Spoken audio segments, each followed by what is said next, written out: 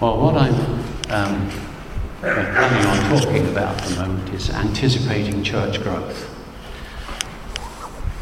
Now, something that I think must be dear to all our hearts is the prospect of seeing this church, LWCC, flourish and grow. I'm sure that's something we would all really welcome. But in that respect, there's one thing we all need to realise, that LWCC is not our church. It's God's church. And it belongs to Him. We are not responsible for making it grow. Jesus is. Because He said when He addressed Peter at one time, I will build my church, and the gates of hell will not prevail against it. However, He does call us to be obedient to the prompting of the Holy Spirit and to comply with His command that He gave us in Matthew 28. Go and make disciples. He didn't say build the church. He said go and make disciples. That's God's commission to us now.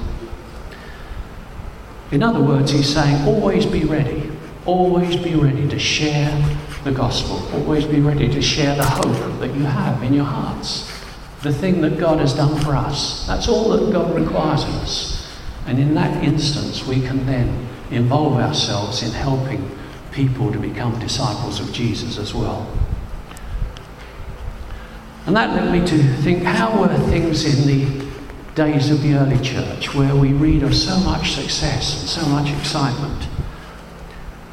Would we, or could we cope if things were like that for us today? What would happen? I get really excited at the prospect of the church today replicating, repeating what took place that we read of in the early church in Acts. And for that reason, I'd like to read a portion of Scripture which I think will help us in our understanding of that. I'm going to pick up the story where Peter has already spoken to a massive crowd of people, and they are responding in an amazing way. I don't know whether you can read this. I'll actually read it to you, but I hope you can see some of the script there. It's from Acts chapter 2, starting at verse 36. Therefore, let all the house of Israel know assuredly that God has made this Jesus whom you crucified both Lord and Christ. Now when they heard this, they were cut to the heart and said to Peter and the rest of the apostles, Men and brethren, what shall we do? Then Peter said to them, Repent, and let every one of you be baptized in the name of Jesus Christ for the remission of sins, and you shall receive the gift of the Holy Spirit. For the promise is to you and to your children and to all who are far off, including those in LWCC, as many as the Lord our God will call. And with many other words he testified and exhorted them, saying, Be saved from this perverse generation.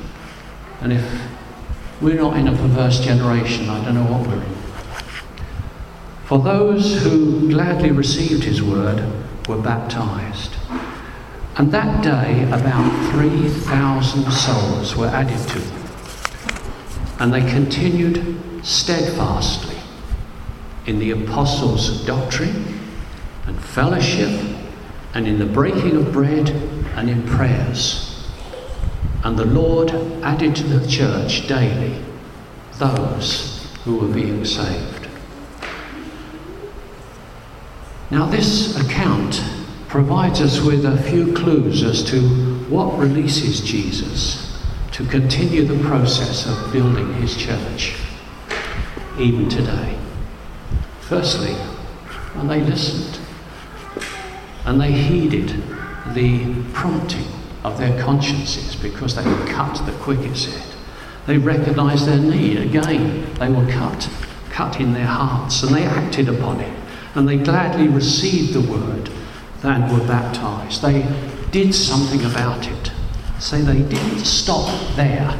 It didn't just leave them in a state of suspension, because God, with them and with us, He has a plan for each and every one of us.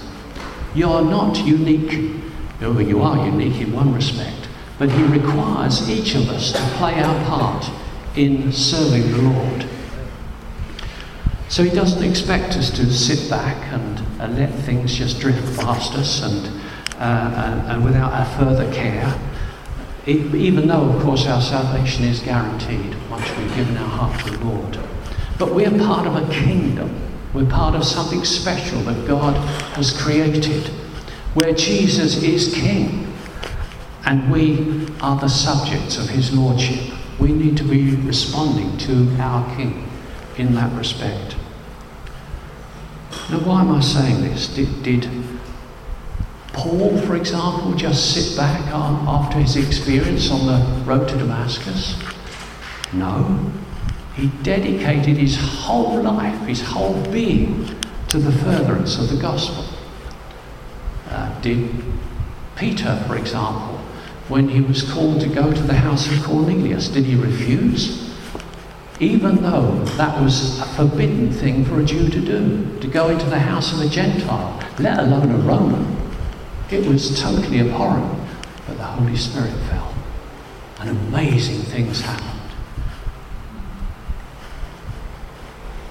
Did Rick ignore the call of God on his life to serve in the ministry and refuse to come to a place like Basildon? Well, you can ask him, but I suggest his answer will be no. And do you know why? Because God's gifts and calling are irrevocable. They can't be changed. It's like the laws of the Medes and Persians almost, but simply much more powerful and more important. So what is required whilst God is revealing His next step to us in the plan that He has for us to pursue? Well, I believe the key to that lies in that verse that we read in verse 42 there. And they continued steadfastly in the apostles' doctrine, the apostles' teaching, fellowship, breaking of bread, and the prayers. And I think that's a clue to us as to how we might find the favour of God and to see His revisitation in building His church. Steadfast, steadfast. What's it mean? They didn't stop and sit back. They continued. They moved forward. What's more, they continued steadfastly, which, if you look it up, means persistent and unwavering in their purpose. The apostles' teaching. Basically, the apostles' teaching is what had been taught by Jesus. They didn't have the Bible. They had Old Testament scriptures, but they didn't have the Bible as we know it, which we can now follow because we know what is written down in there, particularly what's recorded in the New Testament as such. And that's what the apostles' doctrine is. It's all about what Paul was teaching, and he'd written down, especially in Romans. You find a tremendous account of how Christian life should be lived. And although the Old Testament, which they did have, contains a great historical account of God's dealing and with mankind through to the time of Jesus, its demands be completely superseded by the new covenant that we now have in Jesus' life. Doesn't mean to say we ignore Old Testament passages, because we know and we read all Scripture is inspired by God and is profitable for teaching, for reproof, for correction, and for training in righteousness. So the absolute authority for our Christian standards must be grounded firmly in just one thing: the Word of God, not the word of man. I know, and you probably know too, Christians who are absolutely legalistic in their attitudes and in their interpretation. They've added to God's scripture. I think I've told you before of a story of my parents where in their youth club, somebody had provided a billiard table, and a deacon in the church cut the legs off the billiard table, destroyed it. He was just completely legalistic, and the reason was, he said, they had billiard tables in pubs. Now that's the sort of attitude which I think is completely alien to what God intended. Another one, I remember sitting as a young person in a guy that was representing what was then called the Lord's Day Observance Society. And he declared that Manchester United, who suffered an air crash, had travelled on a Sunday, and that was God's punishment to them. Now, what sort of attitude is that represents the God that we love and the faith that we follow? And on the other hand, we know of others that are much more liberal in their attitude to God's word. And they want today to conform to today's society and try and soften the gospel as it was written. They try and pretend that modern day thinking supersedes God's word. It's not true any longer. And that's a complete falsehood. We know it's a falsehood, and we should not allow those sort of things to creep into our thinking. Because either way, whether you're legalistic or whether you're liberal, we're all going to have to give an account of ourselves one day to the Lord. I guess the message in this respect, continue steadfast in the Apostles' doctrine, is ignore Scripture at your peril. Follow what the Word says. The Word is our standard, the one that we must follow. Then it talks about breaking bread. Very quickly, we call it all sorts of names. Communion, Eucharist, whatever you call it. It's never meant to be a ceremony. It's meant to be sharing a meal together and remembering the goodness of all that God has done for us, all that Jesus did for us on the cross. Today, it sort of provides a pause in the busyness of life to reflect together around a simple meal, the amazing sacrifice that Jesus made. It's meant to be a simple act of remembrance and thankfulness. It's intended to remind us not only of what Jesus and what he did, but also of our responsibilities to one another. Remember the body. If you read 1 Corinthians 11, it'll remind you of that instance there. Continued steadfast in the Apostles' doctrine, breaking bread, prayer. Do we neglect prayer? Jesus spent time praying always. He spent very protracted periods praying to the Father. Why did he do that? Why? It's not necessary. God knows everything at any rate. He knows it before we've even said it. But he loves the aspect of us sharing a relationship with him, talking with him in those instances. He loves us to involve him, even in the mundane, in the day-to-day. There's nothing wrong in talking to the Lord as you're going along. I do. I've been through situations, particularly at work, where I thought, Lord, how am I going to handle this? Here's a situation where I'm going to stop the whole factory from working. And all there's 3,000 people, jobs on the line here, on the decision I make. Please help me. He does. He does that. If you allow him to be involved with you. But neither should our prayer just be a shopping list of wants, things that we want. You may feel that prayer is pointless, since God already knows our needs. But if Jesus needed to do it, what sort of example is that? We need to follow what Jesus did. And fellowship, there's a word. It's the sharing of common interests, common goals, experiences or views. I don't believe fellowship means living in one's pockets, or even communal living like you find in convents or monasteries or anything like that. I don't think that's what God intended. But But it clearly does mean an involvement with each other that is beyond the norm, something special, something that we have in common with one another. Do you know, when I looked it up in the NIV Bible, New Testament, there are 57 references to doing things, and it says one another. One another verses. You look them up, 57. And I pulled a few of them together just to remind you. Here's a few examples. Love must be sincere. Hate what is evil. Cling to what is good. Be devoted to one another in love. Honour one another above yourselves.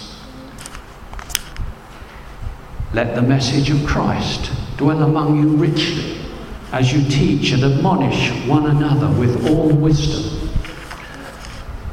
through psalms, hymns and songs from the Spirit, singing to God with gratitude in your hearts. I appeal to you, brothers and sisters, in the name of the Lord Jesus Christ, that all of you agree with one another in what you say, and that there be no divisions among you, but that you be perfectly united in mind and thought. You, my brothers and sisters, were called to be free, but do not use your freedom to indulge the flesh. Rather, serve one another humbly in love. And finally, therefore, encourage one another and build each other up.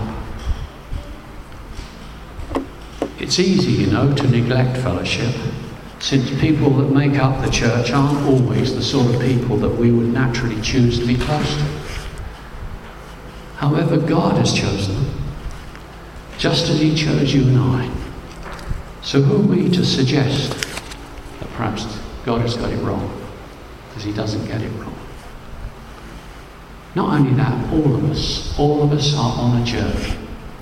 And God is in the process of changing us all more and more into the likeness of Jesus. We want to be more like Jesus in all we do.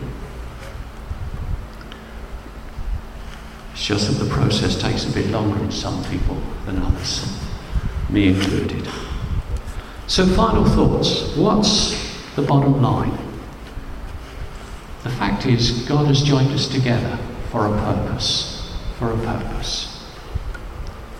The Bible likens us to a body, Christ's body now on earth. A body that inflicts wounds on itself would be viewed as pitiful.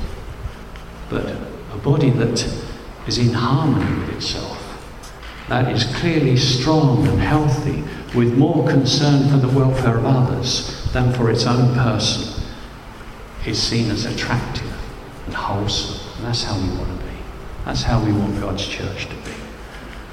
And so how is the church viewed today? How do people view the church? How is Christ's body seen by those that are outside of this room at the moment? Because you and I are Jesus' body here in Basil. We are His representatives. We need to reflect Jesus in our every situation. Another verse, I'll put it on the screen. By this shall all men know that you're my disciples, if you love one another. Big indictment. And even though we're not responsible for building the church, if we're to partner with God in the process, then we need to ensure that we take note of the pattern that the Bible gives us and adopt a steadfast attitude to what we are called to do. And the Lord added to the church daily those who are being saved. Amen.